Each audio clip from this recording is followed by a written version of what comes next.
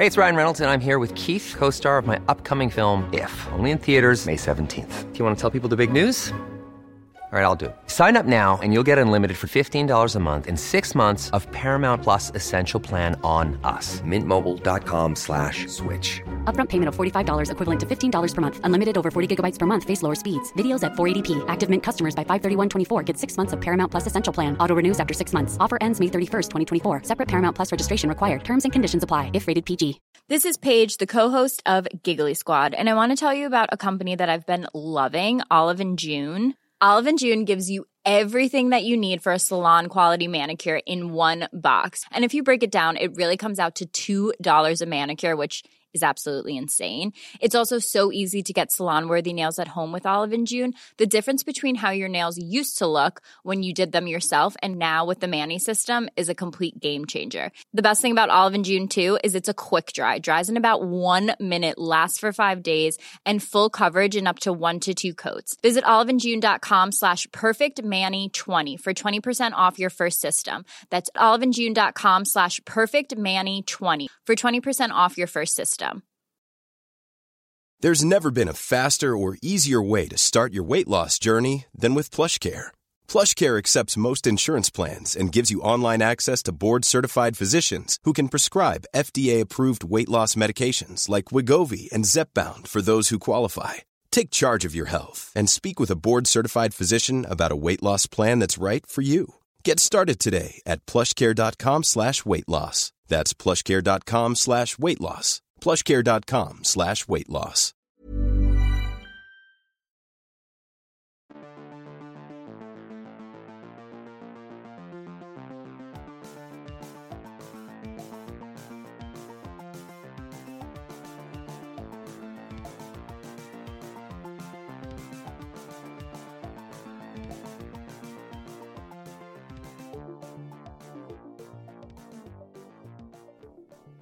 Hello and welcome to another episode of That's What People Do. You are joined by me, Ryan McGowan, and as always, James Kay. How are you? I'm very well, thank you, Ryan. How are you doing? I'm very good, thank you very much. I'm very good indeed. It's now getting hot in the UK, and I'm struggling already. It's not even British summertime yet, and I'm suffering. It's bloody warm. It's muggy, like sticky hot, proper humid. It feels like a storm needs to happen, but it's just not happening. Oh, I love a good summer storm. You know, it clears the air, and the air feels nice and just crisp. Yeah. I know what you mean. We're coming up to our annual mentioning how hot the first ever day we recorded the episodes were. Remember, it seems like hot. Every year we refer to it at some point. When it starts getting hot, we're like, oh, first episode we ever recorded was really, really hot. Yeah. It was hot. And at the minute I'm sitting here fully sunburnt. Well, I don't get sunburnt, but I'm really sunburnt, and it hurts. Yeah, I burn as well. I turn into a lobster, and then I turn back into Daz White. You see, I tan, so this will go nice and like olive skinned. I'm really looking forward to that. But at the minute, it's just a bit red. It's my forearms and the back of my neck and my shoulders because I went to the Thorpe Park the other day, and all the queuing, there's just no shade. And I wear a cap. If you know me, you'll know that I wear a cap everywhere I go. I'd never not wear one. And I was like turning it all the ways to like try and block the sun, and it did nothing. And the people I went with, I used some of their sun cream, and I'm pretty sure it was like factor 5 because it just was one of them that smells of coconut. It's a mist. It didn't do anything. No, it was one of those tanning ones. I wish I tanned. I remember going on a hot family holiday once, and my sister actually put like oil on her skin, like fucking cooking oil. You're just gonna cook. And I was like, what are you doing? It was the last day, and it was like, just burn me. Just go for it. Do your worst. Yeah. I'm very... Because at work, I'm outside a lot as well. And obviously with masks, the top of my head is tanned, and my hands are tanned. So I'm happy that everything else is catching up, because I looked weird. I always look weird. I say I don't tan at all. Unfortunately, I just burn and then go back to being white. It's the Scottish genes. I'm not supposed to be in the sun for too long. I belong in a cave, and that's where I want to stay. That's where I'm at my happiest. Now, before we get started, do make sure that you rate and review us on all your platforms that you listen to us on. Obviously, on iTunes, you can drop us a 5-star, say hello if you fancy it. any other platforms that you listen to. If you're on Spotify, make sure you follow the podcast before we crack on. Also, just a little drop it in. We do have a Ko-fi page if you do fancy donating to the show, which we want to give a little shout out to Jamie, who very nicely donated to the show. So thank you to Jamie. They've been fantastic, and they dropped us a little message, and we're so happy to have you listening to the show. So they sent us a very nice message as well. Like, it's so nice when people get in touch, and it's very... We were just scrolling through Twitter, I think, talking about our socials, and it was in our message requests. And obviously, if you've noticed, we've had a week off because we've both been super, super busy. So we just decided to have a little nosy. We do often check them a lot sooner, but not this week. And it was just there, and it made us very happy because I think this is the first message we've ever read together. So that was quite nice. Oh, it's fantastic. So, Jamie, if you're listening, thank you very much for your donation. That's so very kind of you. And, thank you for listening. Anyone else that would like to donate to the show, you can do so. There is a link to it on all of our social media platforms. And, let's crack on, shall we? This week, we are going to the land down under, where we've been before with Catherine Knight. So far... That ended well. I don't think... Yeah, that ended very well. At least it ended with a dinner, but not a very nice dinner. I don't think we've actually done a nice episode in Australia yet. It's because everything there wants to kill you. Everything in Australia wants to kill you, including the people, which is a really good segue. Well, I was having this conversation earlier. I think there's a Peppa Pig episode where they teach the kids that spiders are friends and you shouldn't be afraid of them and you should go up and, like, pick them up and move them and stuff. And they banned that episode in Australia because they didn't want the kids going up to spiders. Because they just kill you. Spiders in Australia will kill you. I love that. Yeah, everything wants to kill you. Well, everything is bigger, badder, and meaner. So yeah, let's go to the land down under. In our episode about a guy called Martin Bryant, which was a listener recommendation. We'll get to that later on in the episode. So yes, just crack on, shall we? It is 1987. And there were several mass shootings in Australia, leading to a national gun summit in the same year. The point was to make proposals for Australia to change its gun laws. However, the state of Tasmania was resistant to change.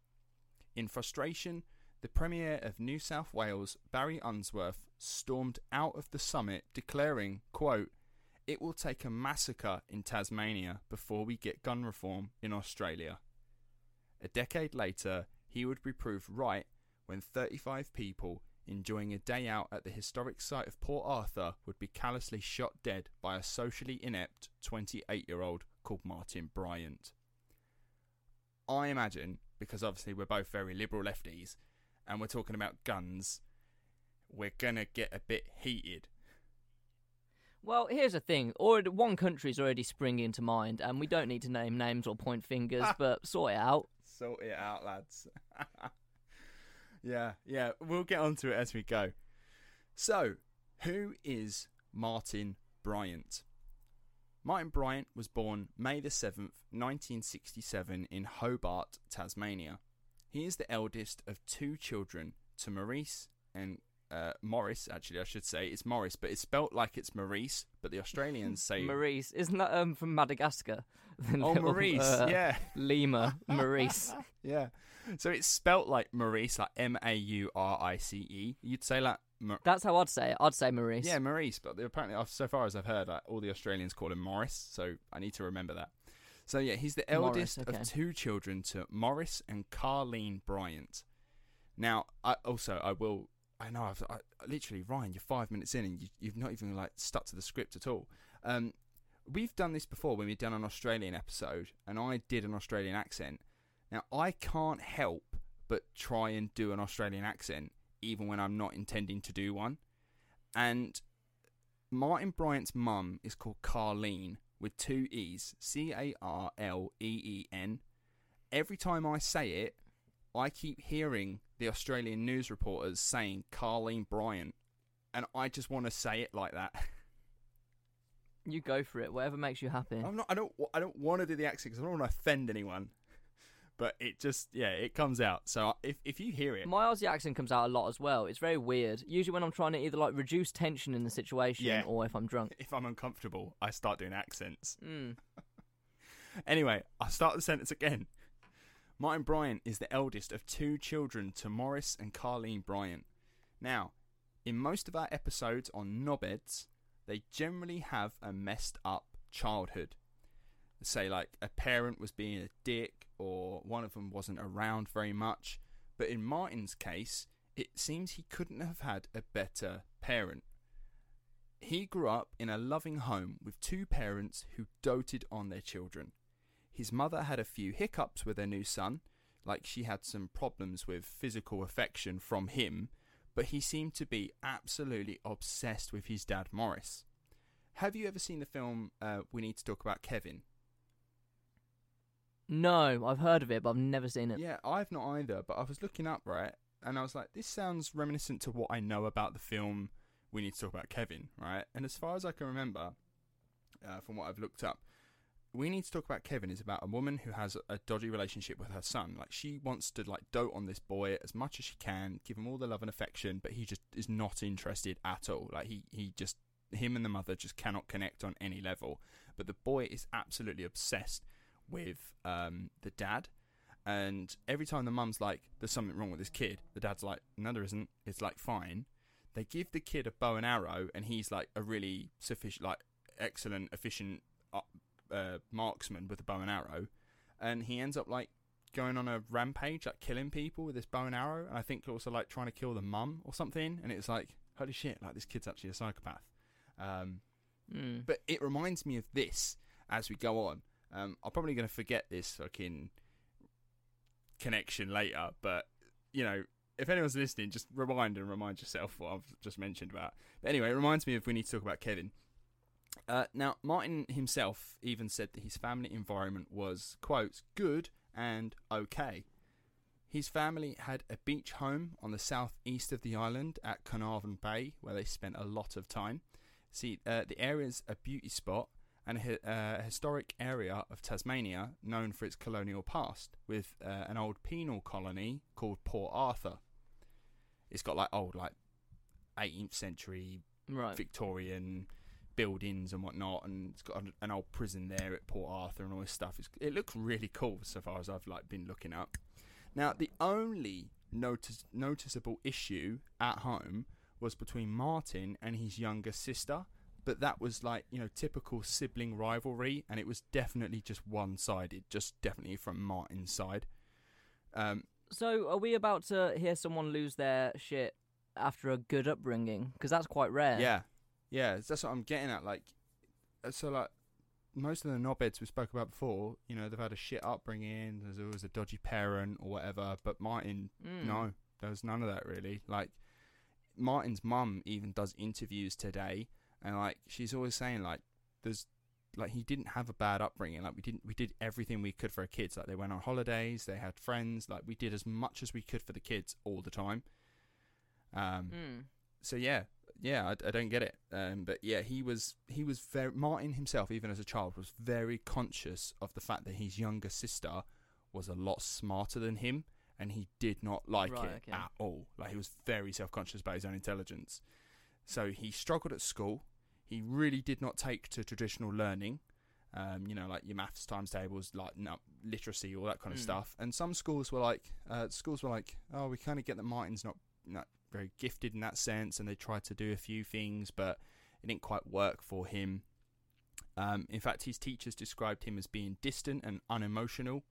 He was bullied and became himself a bit of a violent child at school, sort of acting out and whatnot. Isn't being unemotional a sign of being a psychopath if you literally just show nothing? Yes. Well, it's a trait that can appear in many different mental conditions, but yeah, one of them being, you know, psychopathic, where you just don't really seem to show much emotion. I mean, he can show emotion and whatnot, whereas I think psychopaths just don't have the ability. Between psychopath and sociopath. Yeah, a psychopath can't, like, physically can't. A sociopath, like, manipulates emotion or something. I've probably got that wrong. I think it's the other way around. I think a psychopath cannot and only imitates to, like, blend in with the environment, and I think a sociopath can feel it but just doesn't care for it or something like that. I don't know. To be fair, as we go on, because, you know, you're thinking it now, psychiatrists, when assessing Martin Bryant, have said that he's not a psychopath, he's not a sociopath, there's absolutely fucking nothing wrong with him. He's a normal person. He's just a bit bizarre. Right. But yeah, so whenever his sister brought her friends round to the house, Martin just was not very comfortable, didn't like it, he didn't like them coming around. He would scream at the top of his lungs for them to just leave the house, go away, don't come over again, that kind of stuff. Whenever they like rang the house phone, he'd like, you know, shout down the phone like, go away, don't ring, don't come. So yeah, safe to say, Martin didn't have many friends growing up. But yeah, even Martin's mum said in an interview that as a child he was, quote, annoying and different. And she also did say that most young boys can be annoying, so didn't really think too much about it. She's like, but every young boy's annoying, so, you know, what's different about mine? But I would argue that pulling the snorkel off a boy's face while he's swimming, cutting down a neighbour's tree, and even torturing animals as a little, you know, that's just a little bit more than annoying. Do you not think?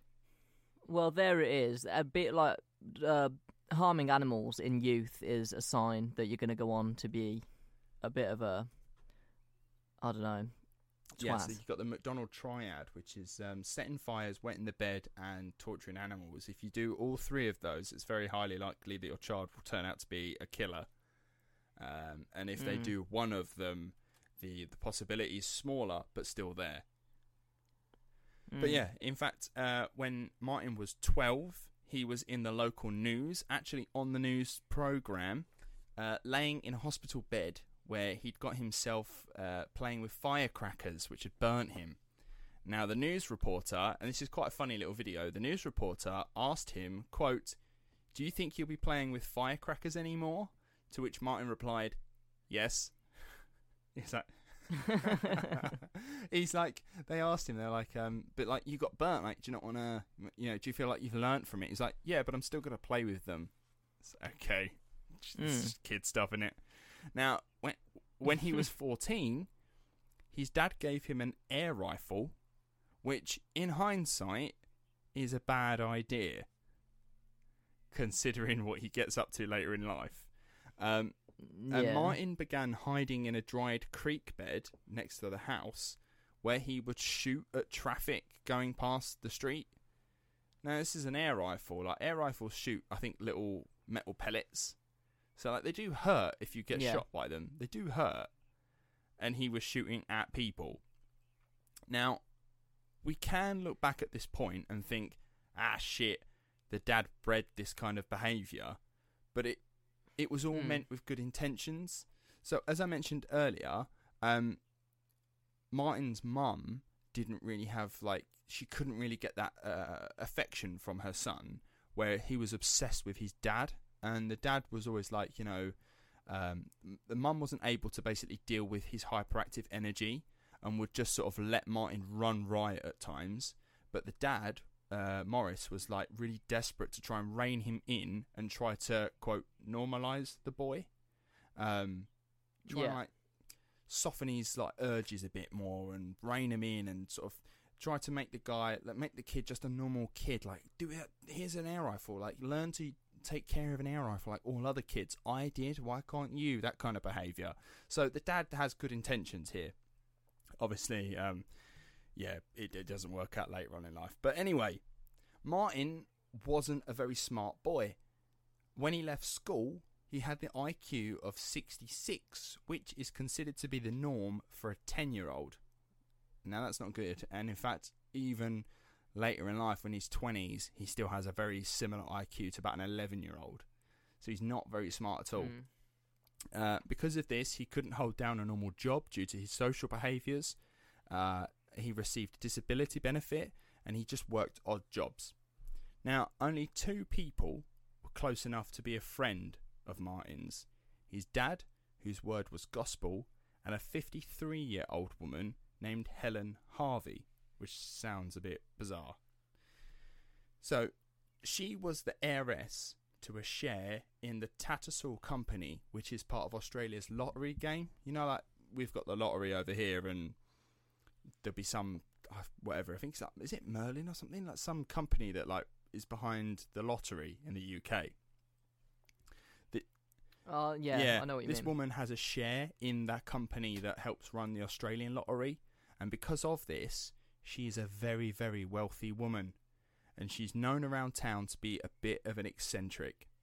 So she lived with her mother in a big mansion with around 50 animals, cats and dogs, just milling around the place, that's too many.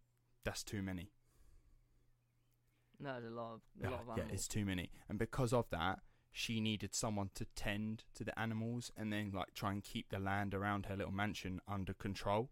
And I will point out as well, James, this house was a shithole, like an actual fucking shithole. There was like caked layers of just animal shit on the floor. That literally like took time to clean. Like, this is not just like an afternoon. This is like Kim and Aggie stuff, like getting in there, right, getting your elbows dirty and whatnot. And like, the two of them were just like proper hermits. They hardly ever left the house. The mother of this woman, Helen, she was pretty much bedbound for the most part, but eventually she got kicked out of her bedroom, moved into the kitchen, where she basically just sat up at the table for 2 years, and she was in immense pain all the time. She slept at this table. She didn't leave this chair. Like, she's sleeping upright and she's in immense pain, and it turns out later on she had a broken hip, like for 2 years, just sitting at the chair.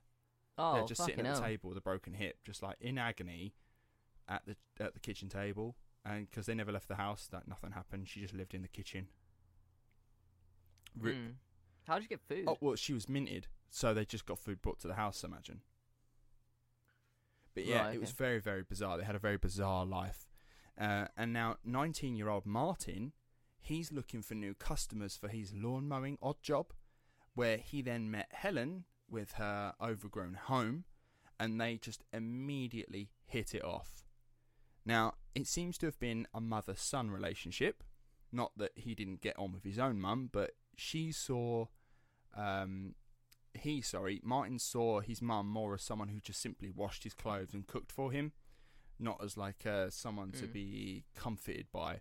But with Helen, she saw someone, saw him like actually like a son that she just never had and probably would never have in her lifetime. And so she just gave him all the attention that she could give him, and he just lapped it up. Like, he absolutely craves attention from people because he has no friends. He doesn't, he's not very smart. Him and his mother, don't have that tight-knit relationship. Him and his sister don't really get on. The only other person he has is with his dad, so he doesn't have that female figure. So yeah, they just clicked. Now, when Helen's elderly mother passed away, the local authorities ordered that house be cleaned. Like, they came in and was like, this place is a shithole. You need to sort your fucking life out. You're a minted lady. There's no reason why your house would be a shithole. And Martin and his dad actually volunteered to clean the house. And I was saying that was literally like layers of animal crap on the floor. It took Martin and his dad 3 months to scrape off all of the animal shit in the house and clean it to the point where it was livable. Yeah.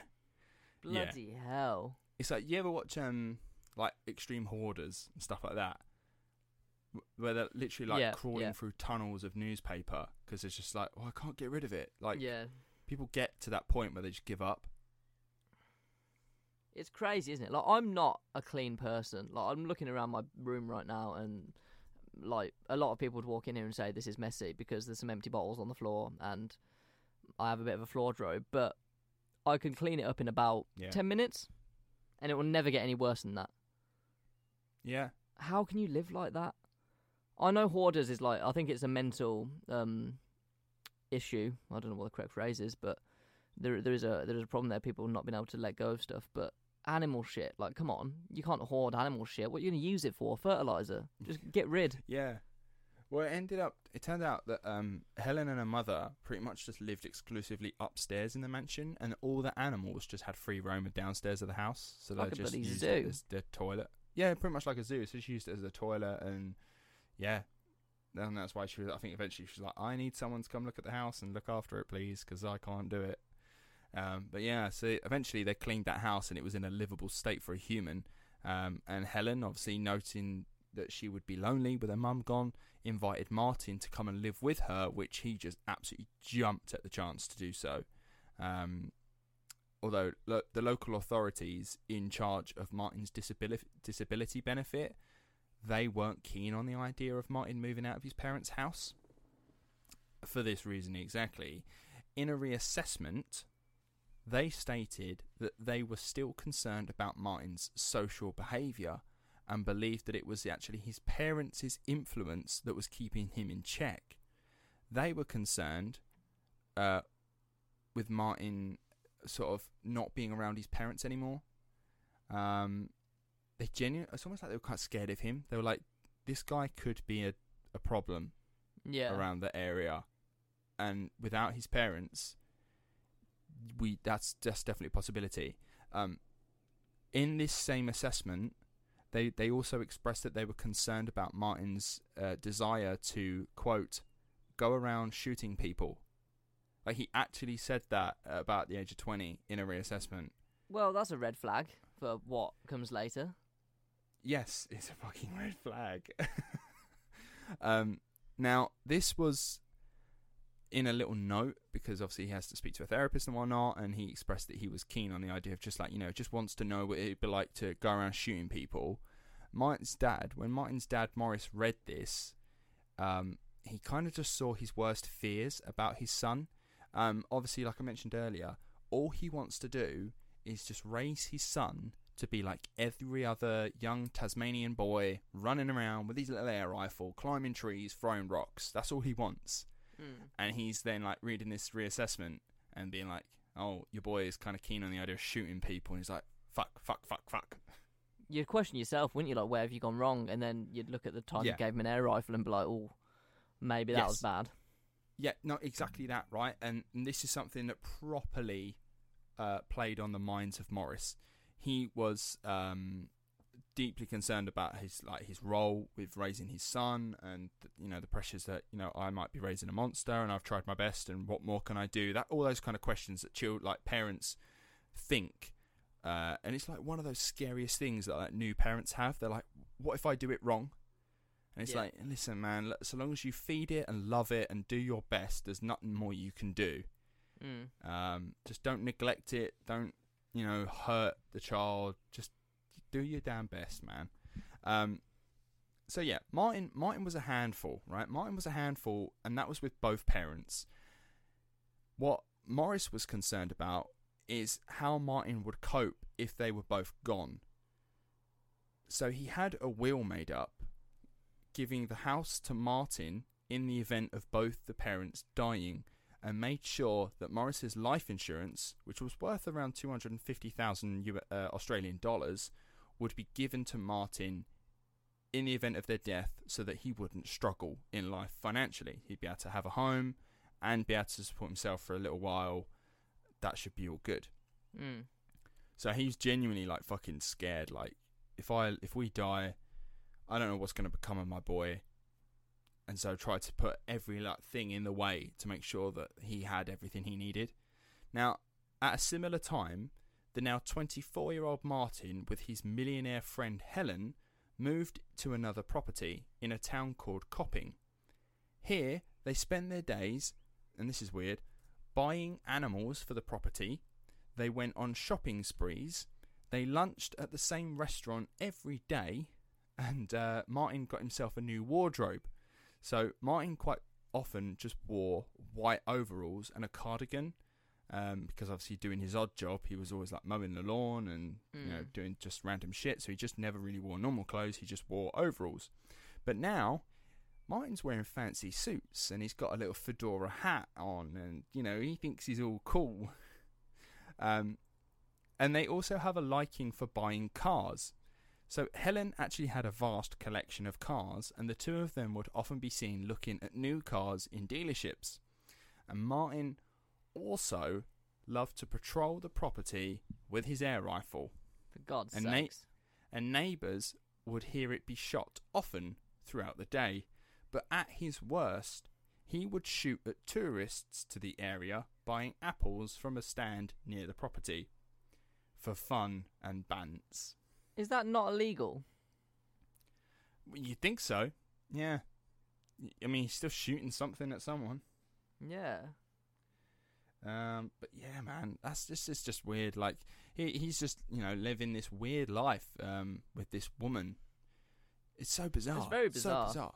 It's like you won't know this, James, right? But when a divorcee kid goes to their other parent for the weekend, and the parent starts buying a McDonald's, and it's like, I don't normally get McDonald's, and you go home and you're like, well, dad buys me McDonald's, and it's like, we don't live with your dad anymore. It's like this, but Martin's living with that parent 24/7. Like, she's taking him out every day for shopping and all this stuff. He's just living the dream.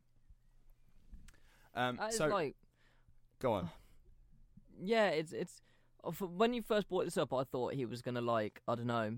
I think in his mind, surely he's just wanting to get on the will of this woman. Yeah, no, you're not wrong to think that, but I genuinely don't think he's smart enough to have even considered that. He's just enjoying each day as it comes.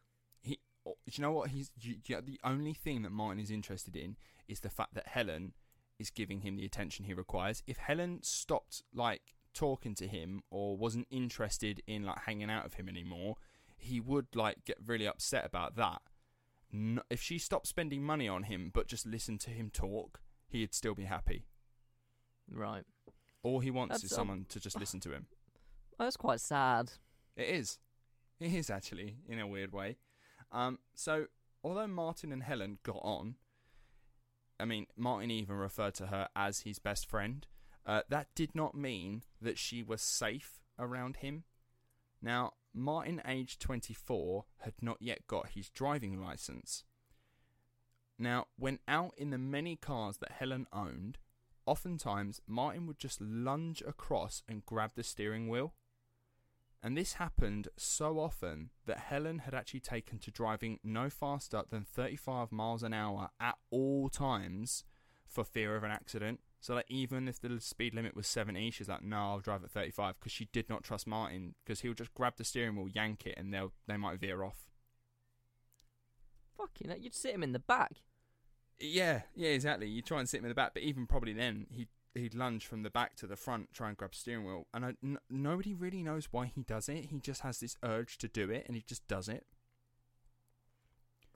Now, I mean, quite suicidal.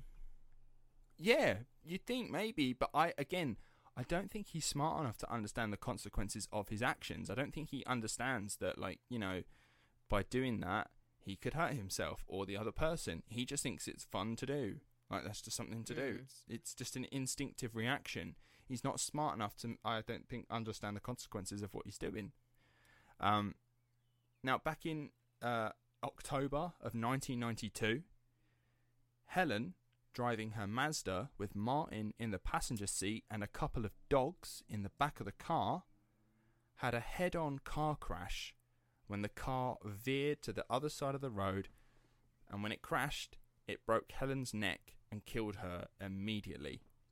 Fucking hell. 2 of the dogs in the back also died. Right, that's pissed me off.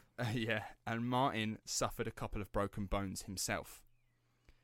Now, it's not actually clear how their car managed to veer off, but rumour has it that Martin had grabbed the wheel, as he is wont to do, which caused the crash. But it's not proved.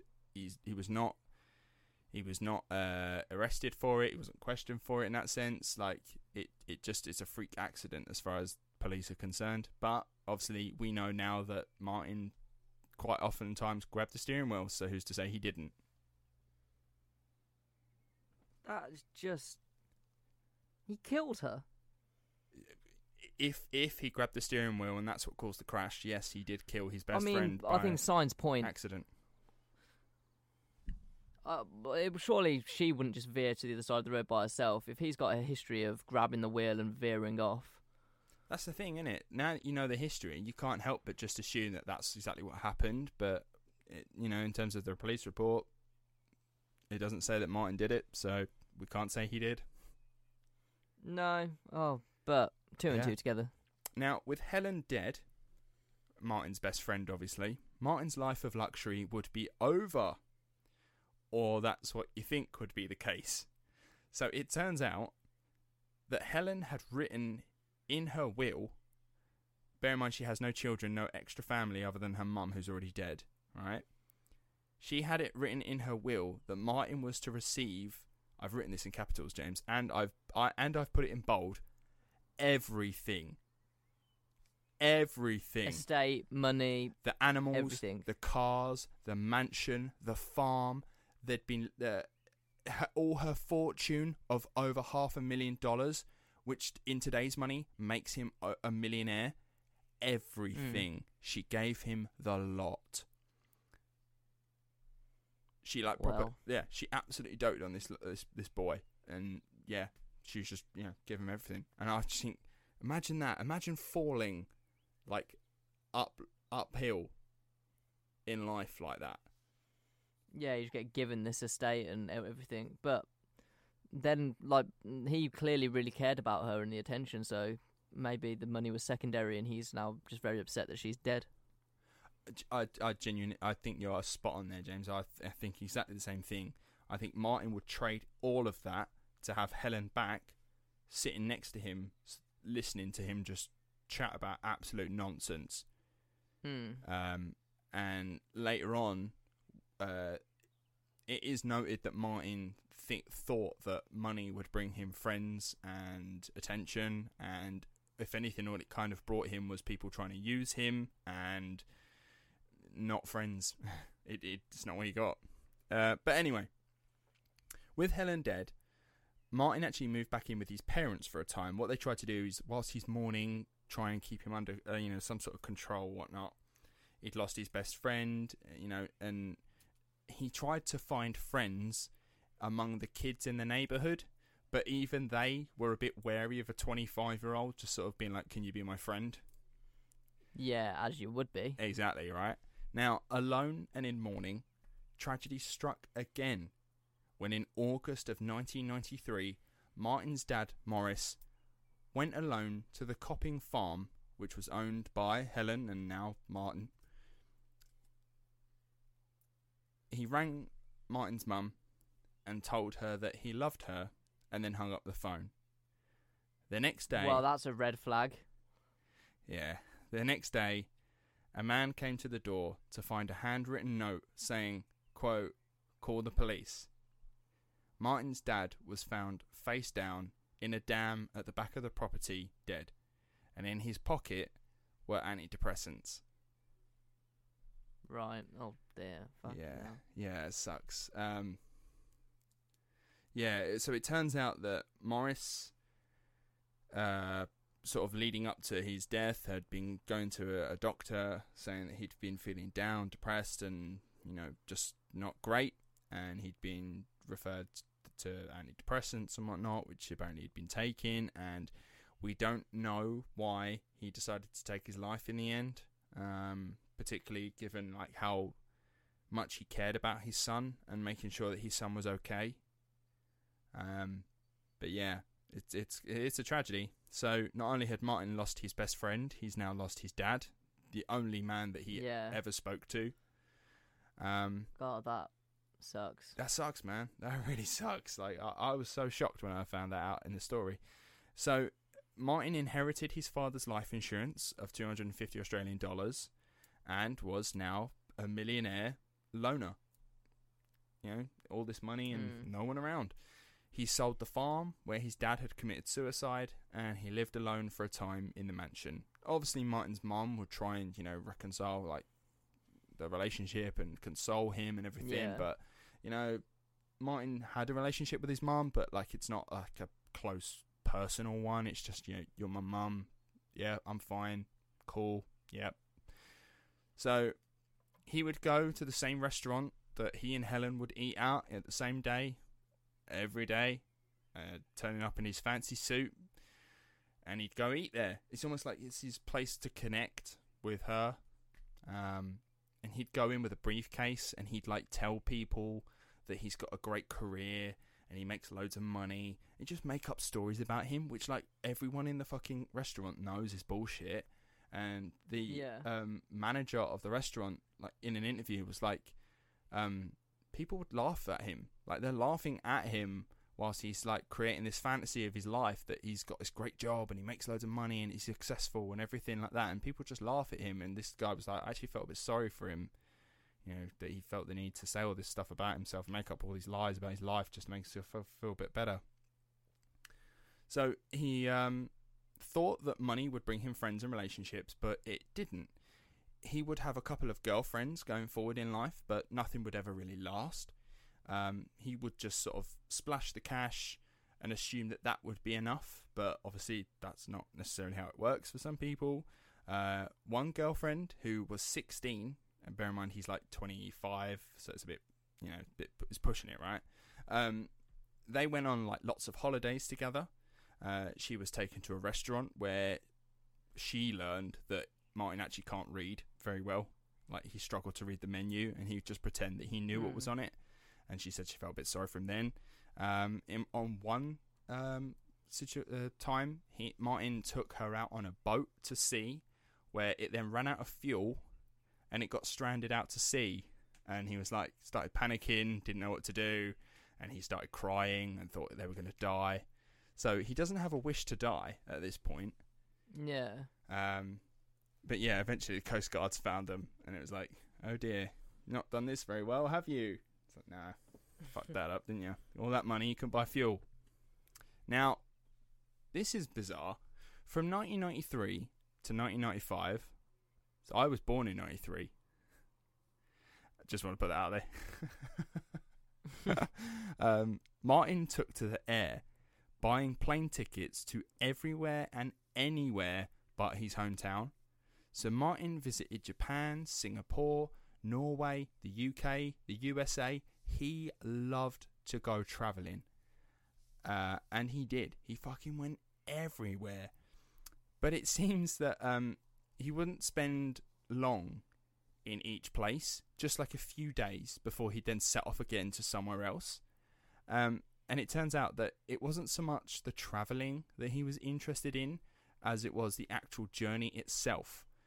I'm going to give you just like one opportunity to try and guess why Martin preferred the plane journey more than the actual being in the place he was travelling to. Ryan Reynolds here from Mint Mobile.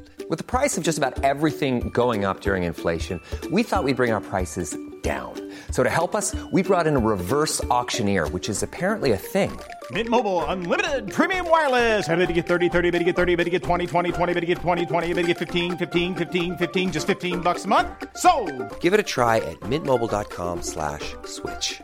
$45 up front for 3 months plus taxes and fees. Promo rate for new customers for limited time. Unlimited more than 40 gigabytes per month. Slows full terms at mintmobile.com. Since 2013, Bombas has donated over 100 million socks, underwear, and T-shirts to those facing homelessness.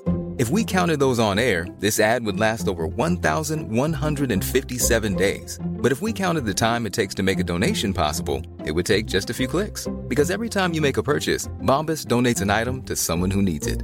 Go to bombas.com/ACAST and use code ACAST for 20% off your first purchase. That's bombas.com/ACAST, code ACAST. Why did he prefer the plane? I don't know. Did people talk to him and give him like attention? Yeah, spot on. Martin said how the best part of his trips was the long plane journeys because he could speak to the people next to him who, obviously stuck in a metal tube in the sky, had no choice but to be polite.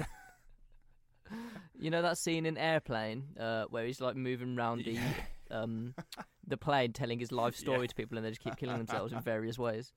What a great film. Yeah, Martin he loved the fact that you can't get away from me. Like, and most people on the planes are all being polite, so he'd just talk and this listen. Is one of those times where I feel deeply sad for and like pity for someone that goes on to do horrific things. I think that, like, this is a running thing, but like he must have been so lonely, and obviously his intelligence is not helping him because people weren't really giving him the time of day. But that, I'm not going to say it justifies what's about to come, but it's still upsetting. Yeah, no, I absolutely agree. Like, even people who like maybe are not as socially equipped to like maintain friendships, at least they might have a job by which every day they can at least speak to the same people and like have some sort of continuing relationship with them people. Whereas like Martin isn't even able to hold down a job, so he doesn't interact with everyone's people there. got. I suppose I don't know if you believe that everyone's got like a devil inside of them, and there's just like the things we do in our life to kind of suppress it, and whether he didn't have that ability to suppress it because no one was really helping him. Yeah. But I think it sounds horrible, but I think like every single human being is capable of horrific things. Oh, yeah. Just 99.9% of us I absolutely don't, out of morality or fear, just don't. Yeah. No, I absolutely agree. Well, we mentioned it when we spoke about, was it? The man, the myth, the legend. When we spoke about Diogenes, and how Diogenes was always saying like, you know, he lived his life. What was it? We mentioned about in Diogenes' episode. Feel free to go back and check it out because I'll have mentioned it better back then, obviously. But how like was it Plato's ring as well, where it was like, if you were invisible and no one could see you, would you do horrific acts and live a different way? And it's like the fact that society sees you and recognises your actions, it stops you doing a lot of stuff. And Diogenes was like, nah, man, I'll just fucking wank in the streets. I don't care. But this is the thing. If you could, like, I don't know, stop time or something like that, and you could just walk into a bank and just take all of the money, would you? Yeah. Probably. Like, it's the fear of getting caught that stops people. But then taking money's different to like murdering someone or something like that directly harms another human being. And at that point, morality does come into it a little bit. I think it's about a lot of it. I think it's to do with consequences. I think we're scared of the consequences of our actions more than we're scared of the action itself. Yeah, this is the thing. But it's the famous Ricky Gervais interview where he's talking about how he converses with people who are of faith, and he says, and they say to him, if you don't believe in God, what's stopping you from going out and murdering and raping as much as you want? And he replies, I do go out and murder and rape as much as I want, which is not at all. Oh, right, yeah, that's really clever. Yeah, I like that. My answer to that would then be like, you know, because I do what you'd say I would do what I...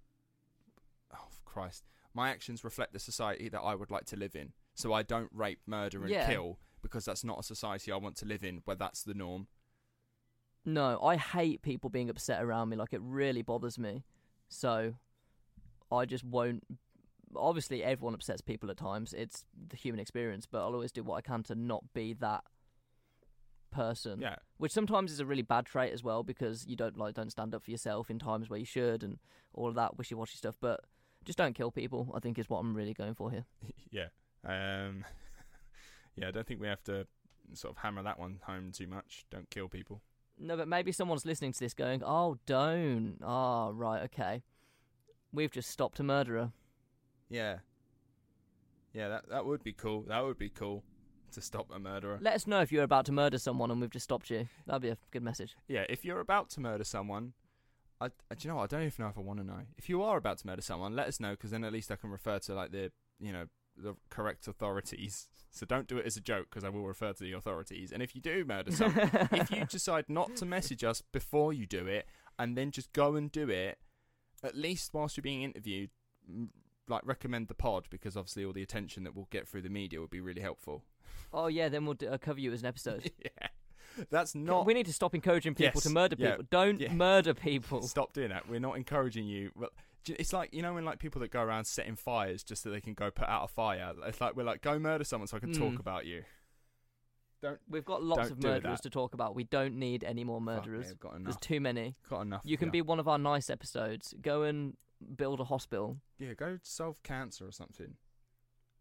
Yeah, do that. Yeah. Now, throughout Martin's life, His failure to make friends always bugged him. It doesn't seem that he really wanted, or it seems that all he really wanted was to be listened to.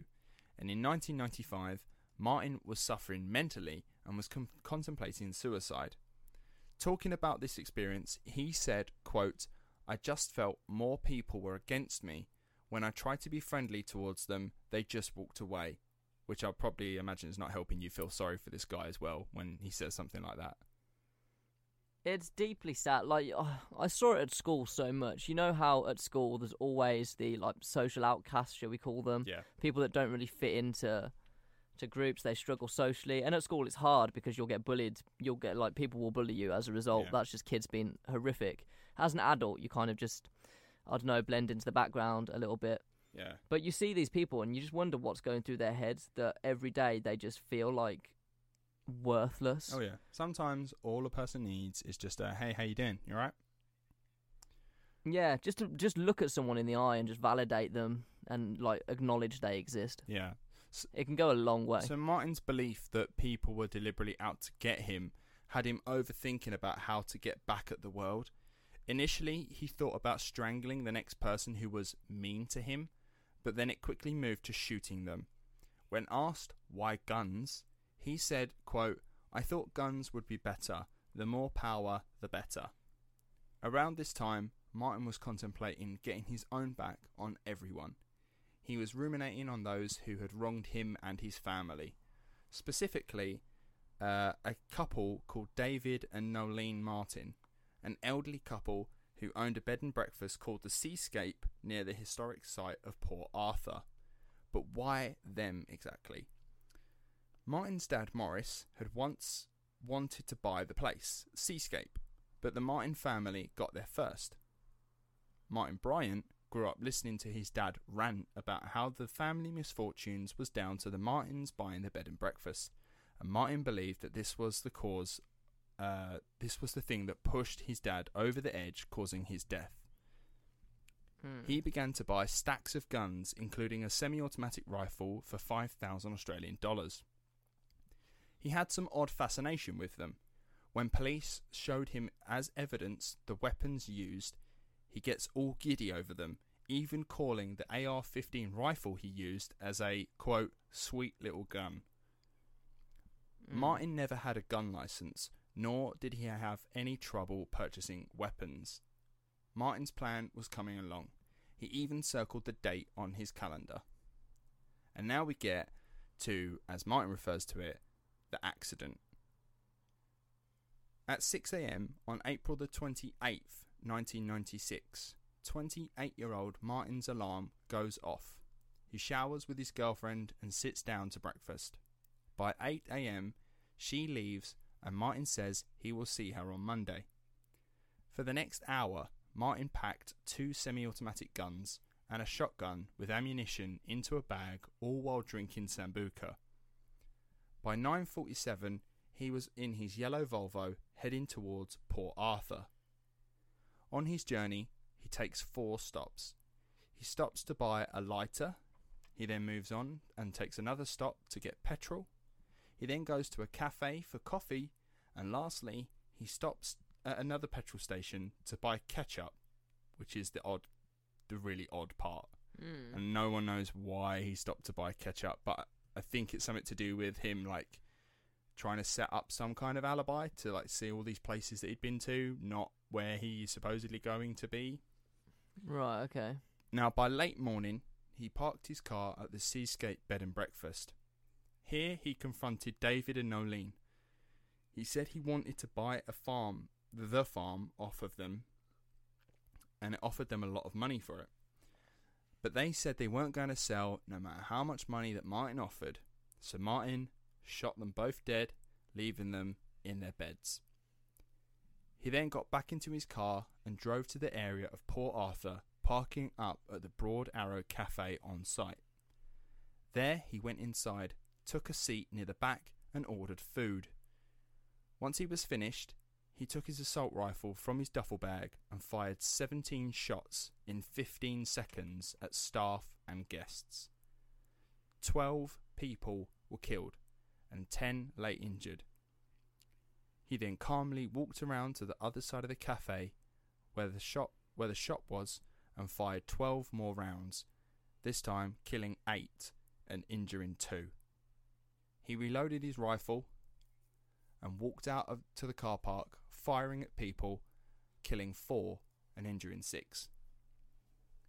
Once in his Volvo, he drove 300 metres down a road out to the historic site, where he came across a woman and her 2 young children.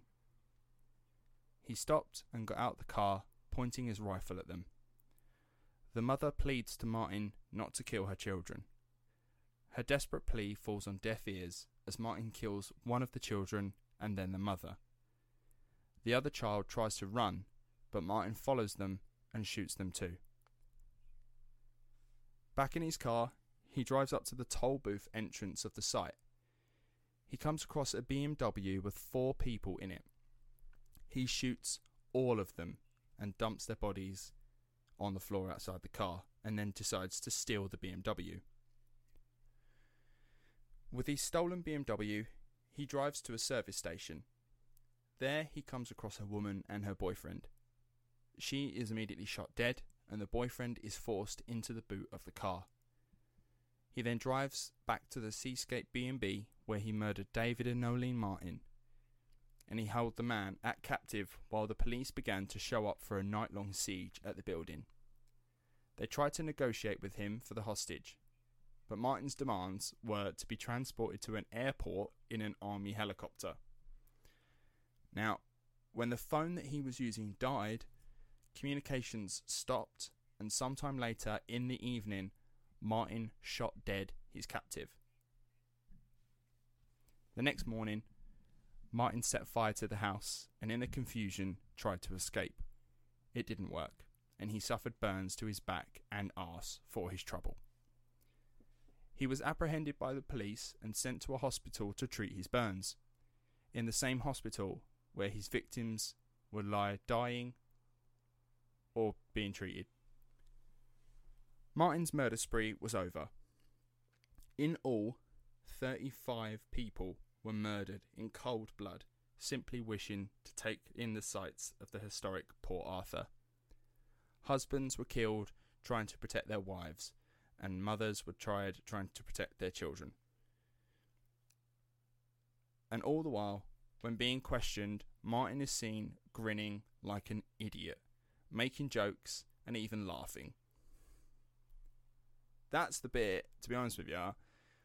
A couple of documentaries I watched on this guy, and some there's a I think 60-minute, I think it is, it's like some Australian program, and they showed like this 47-minute interview of Martin Bryant, and he's just like laughing and smiling, because here he is sat in the middle of this in the middle of a table with like 2 officers next to him and a camera, and in a weird way, James, it's reminiscent of like him with his relationship with Helen.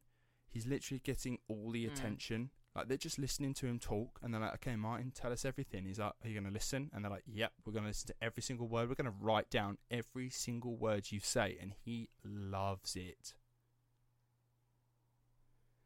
It was, when like you said you were doing this episode, it was interesting because the other couple of within the last 2 days, I spent a lot of time on TikTok. It's an addiction I need to get rid of. And part of his interview just randomly came up on my feed, and it was when he thought they'd stopped recording. Yes, yeah, we will get onto that. And it was something like, he was like, I don't know, I bet you wish you could catch who did it or something, and he was like, me. Yeah, no, we'll get onto that. Something like that. So on one occasion, Martin is shown the rifles as evidence, and as I referred to earlier, he called it like a sweet little thing. Like, he does love guns.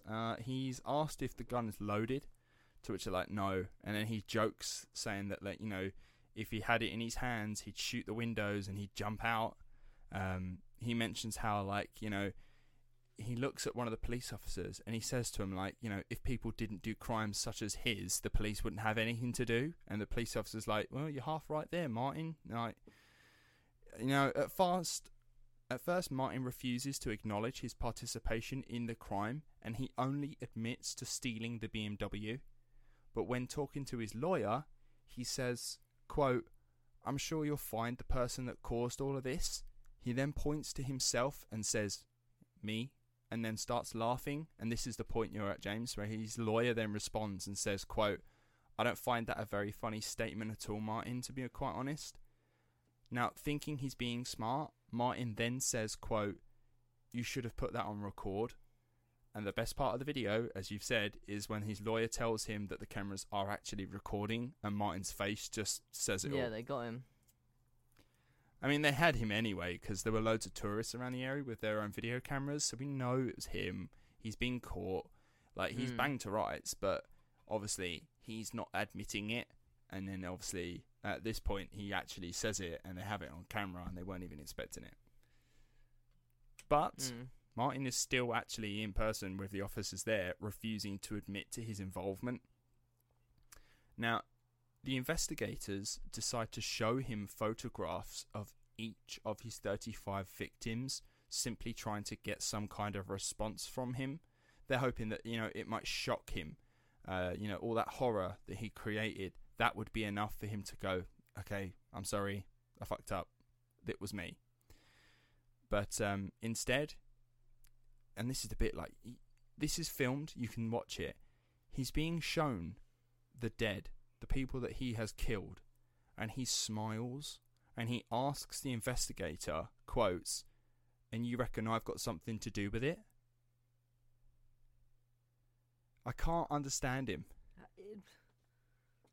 I mean, I think it's been clear throughout he's a bit dense. I think he probably thinks he's been really smart. Like, they don't have any evidence on him, even though they clearly do. Now, the whole time, he seems to be getting off on just basically being the centre of attention. He's adoring this. He adores being spoken to. Basically, people are taking an interest in him, and he's just lapping it up. Now, in court, despite advice from not only his lawyer, but his own mother, Martin pleads not guilty to the mass shooting.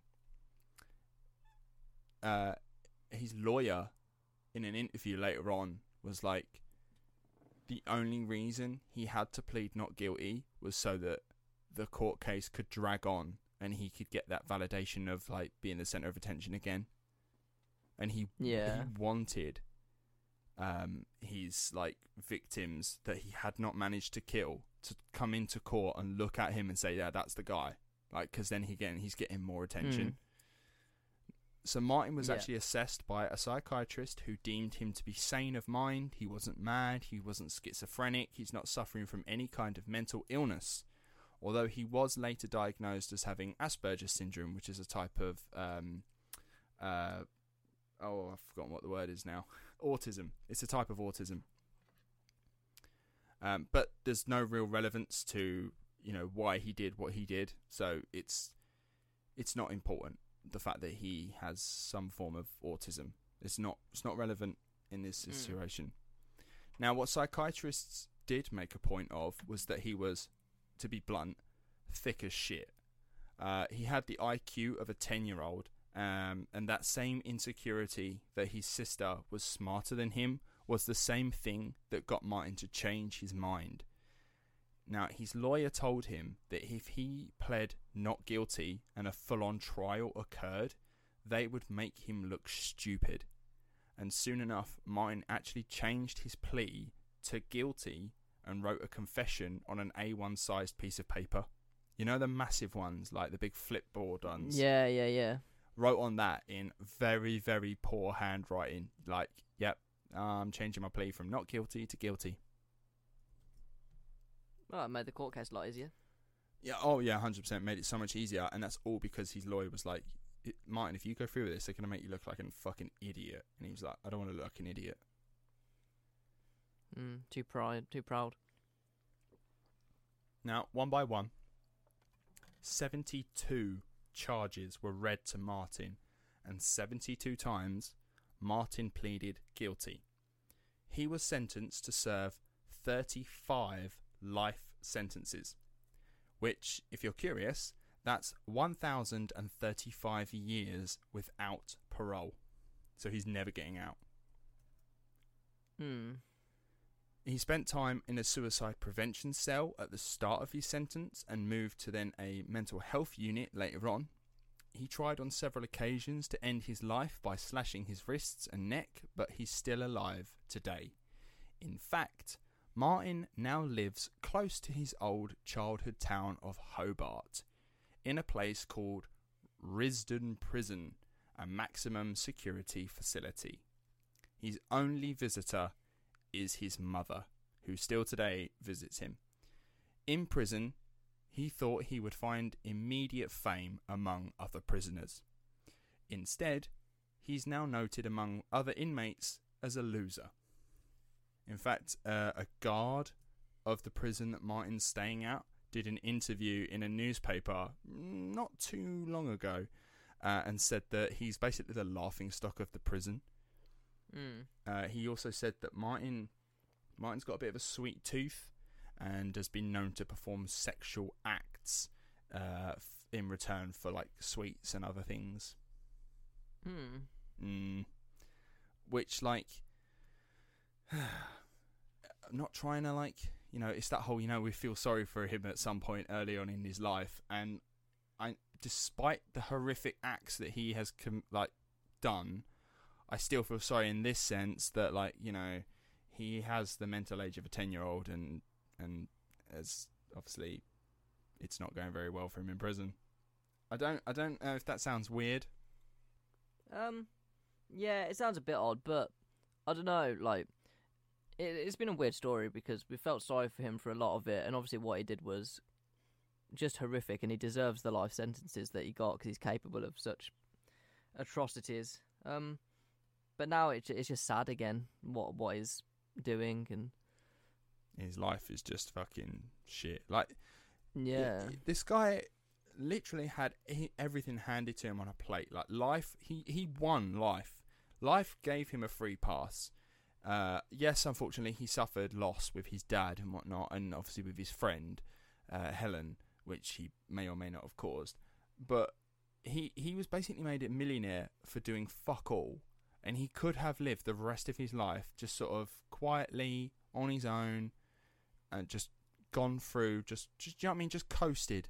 But no, he went and did horrific acts and now is paying for it.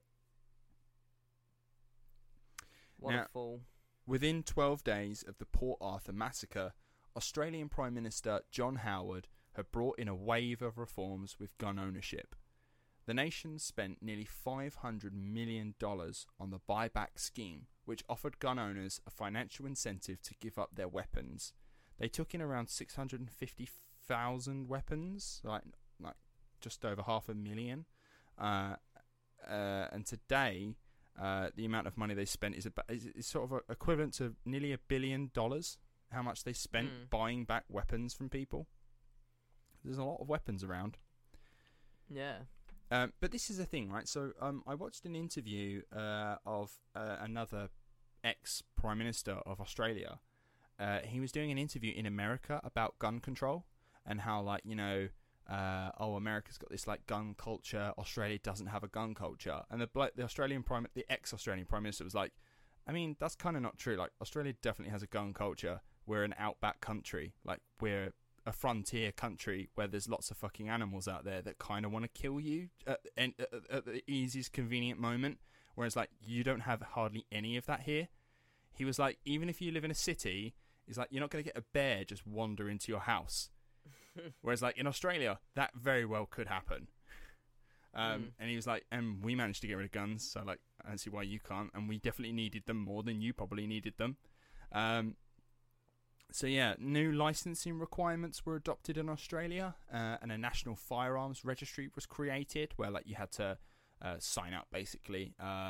Australians could not have a weapon without a genuine reason, such as sport or being a farmer. And funny enough, obviously we have a massive American audience to the show, and get ready, Americans, because in Australia, self-defense is not a valid reason to own a weapon. Yeah, too fucking right. Because never in my life, 25 years, and I've lived in some fucking horrible areas, like real, like, you're going to get mugged areas. Ilford, yeah. And Ilford, vile. And no point in my life have I ever thought, oh, I could do with a gun here. Never has that thought crossed my mind, ever. I've never been hurled up by a gun. I've never seen a gun, not in a controlled environment. See, so I grew up as an army cadet. I spent all my teenage years as an army cadet, so I grew up around weapons and rifles, and I know how to shoot. I got trained how to shoot. I shot for Essex County, so I would say I am still maybe a pretty good shot. I like guns. I grew up playing with them as an army cadet. Do you know what I mean? But in a safe, controlled environment, and there were appropriate reasons and moments to use them. And also, I would say I was and am a responsible weapon user. I don't own a weapon, but I would be considered as like a responsible user. I was trained in a correct and orderly manner to use one. Whereas like there was, and I was like 15, a teenager basically playing with these, and I had, you could argue, more experience and training than like anyone just going to Walmart at the age of 30 buying a pistol. It makes no sense. It baffles me when Americans cling on to the whatever amendment is, second, third, fourth, whatever you're on now. But that's exactly what it is. It's an amendment. Amend it again. Yes. I'm pretty sure when the Constitution was written, I believe it was supposed to be like every 4 years or something like that. It was supposed to be looked over and changed. That was the intention. Yeah, so it reminds me of, the Jim Jeffries gun law routine. And obviously Jim Jeffries being the famous Australian comedian. And he's got, now I'd say it's one of his most famous things. He's material on gun control. And he's saying how, like, in Australia, we had Port Arthur massacre. In 12 days, we got rid of the guns, and guess what? We've had none since then. He's like, I think it works. And then he's saying how, like, the American amendment, the Second Amendment, he's like, it's a fucking amendment, which means it can be changed. It's an amendment. And it was written in a time where you needed weapons because the land was so volatile that different governments and regimes would try and take your house. Yes. That doesn't happen anymore. Yes. The English aren't coming anymore. As we're done. As Jim Jeffries put it, your government at the time had muskets, and the weapons that you guys had to fight against the government was also muskets. Your AR-15 rifle now is not going to take down a drone. No, if someone wants to invade your land, they will invade your land, and let the military deal with it, because that is their job. We don't need a Karen wielding an AR-15 in a front lawn. Yeah, it's unnecessary.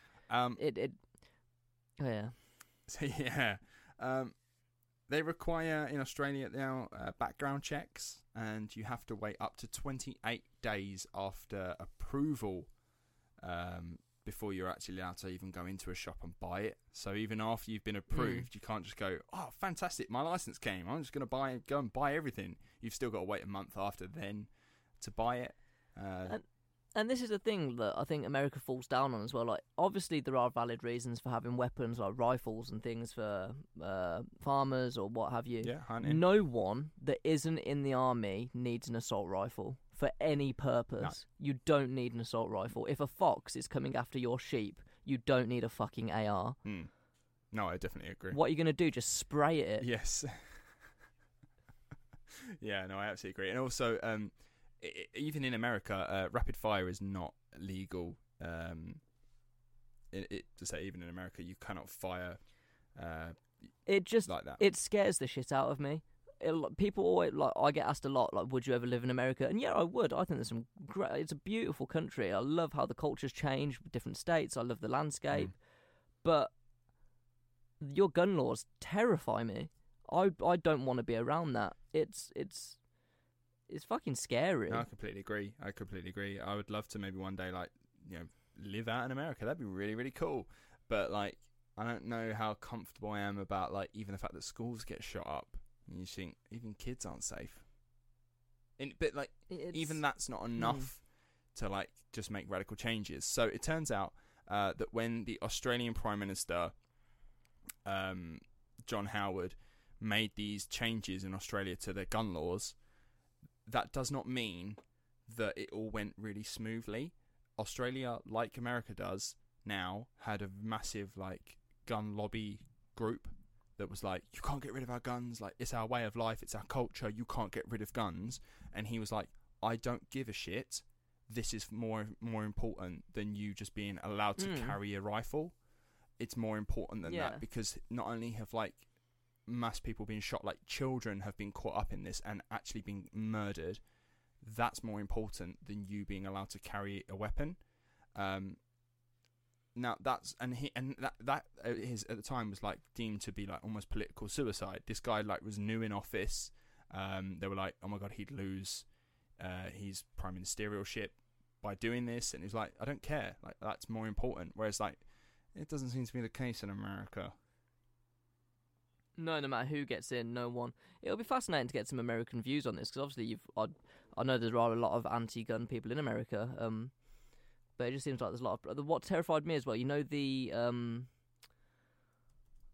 think it was around June last year, this time last year, you had the Black Lives Matter movement, and there was a lot of anti-lockdown protests going on, and you saw the anti-lockdown protesters, who were predominantly white, let's be honest, marching to their, I don't know, government buildings in their town, everyone wielding a gun. Yeah. And it's just, that is scary. And yet you had a Black Lives Matter protest where I don't think anyone had a gun, and the police were being extraordinarily violent with them.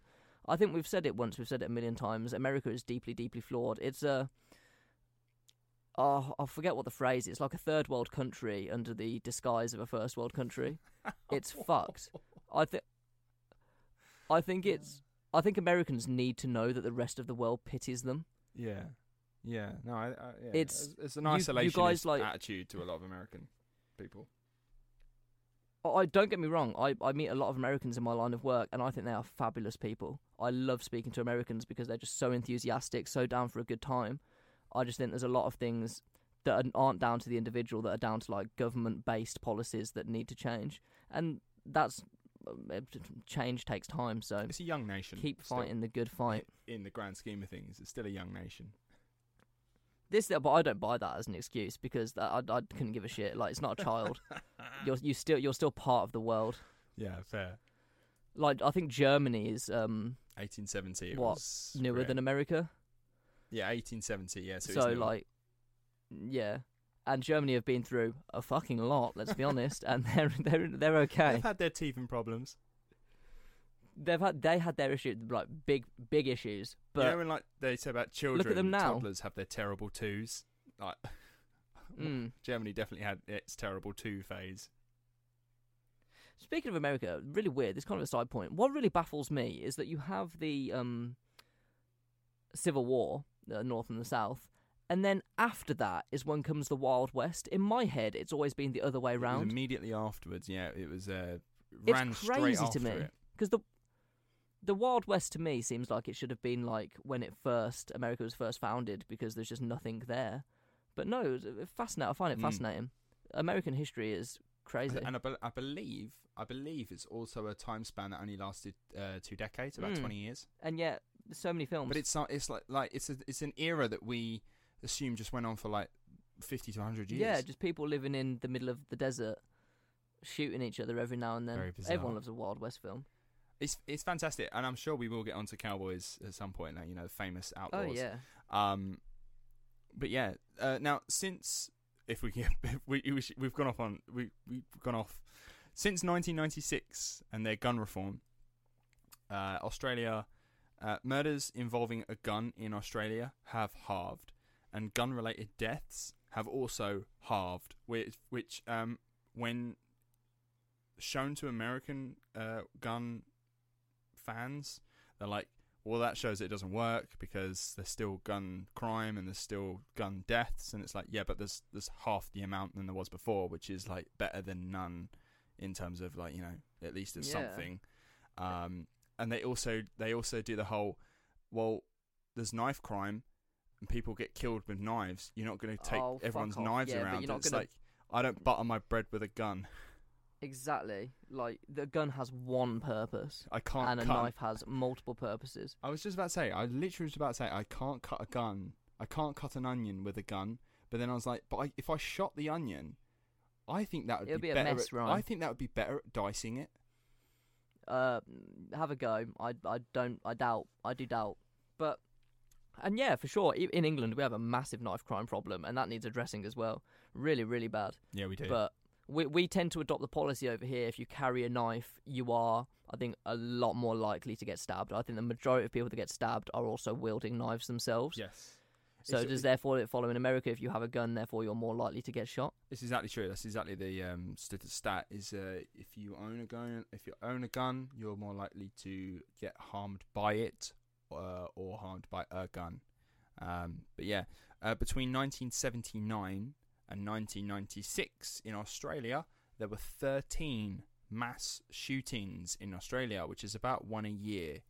Since the reforms of 1996, there has been one, which is nearly 20 years. So around similar time frame, they went from having 13 to one, and that was relatively recent. That was in 2018. Right. So yeah, the UK has very similar gun laws, and death by gun is also very, very unlikely in the UK. You do have to register. You have to have the police do a background check on you. You have to have a valid reason for owning the rifle or shotgun, and you also have to have an appropriate place to store it in the UK.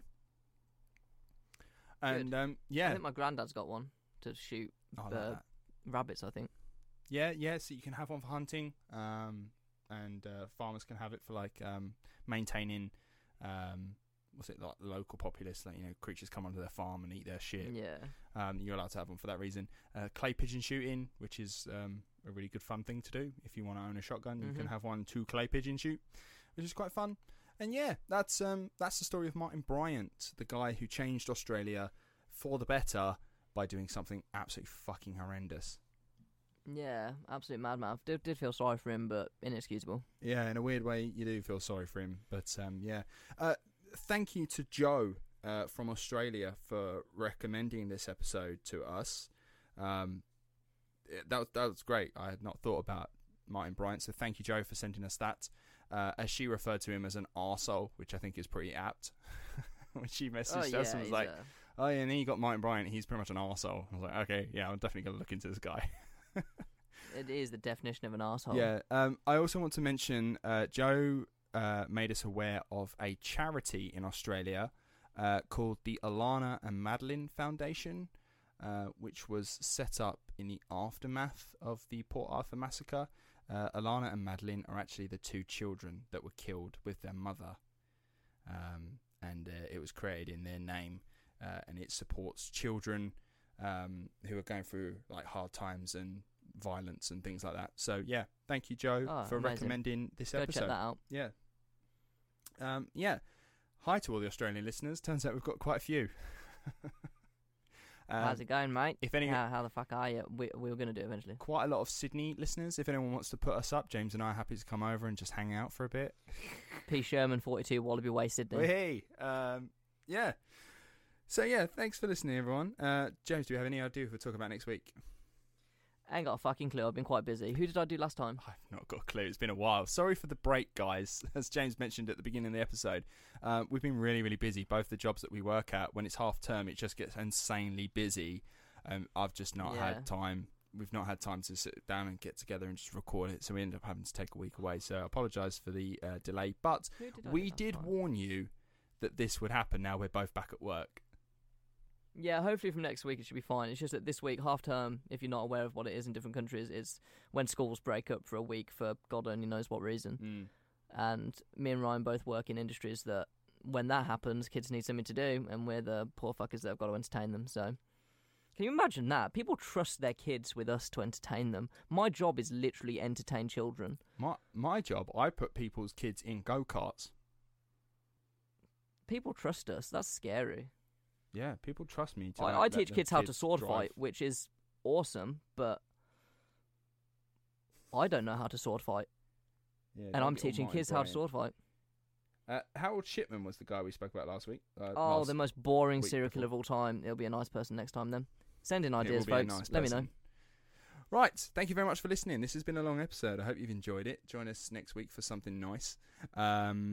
yeah, make sure you follow us on all the socials. Make sure you donate to the show if you fancy donating on our Ko-fi page, which you can find a link to. Rate, review us on anything that you can do so. And yeah, make sure you join us next week, hopefully, for another episode of That's What People Do. See you later. Goodbye.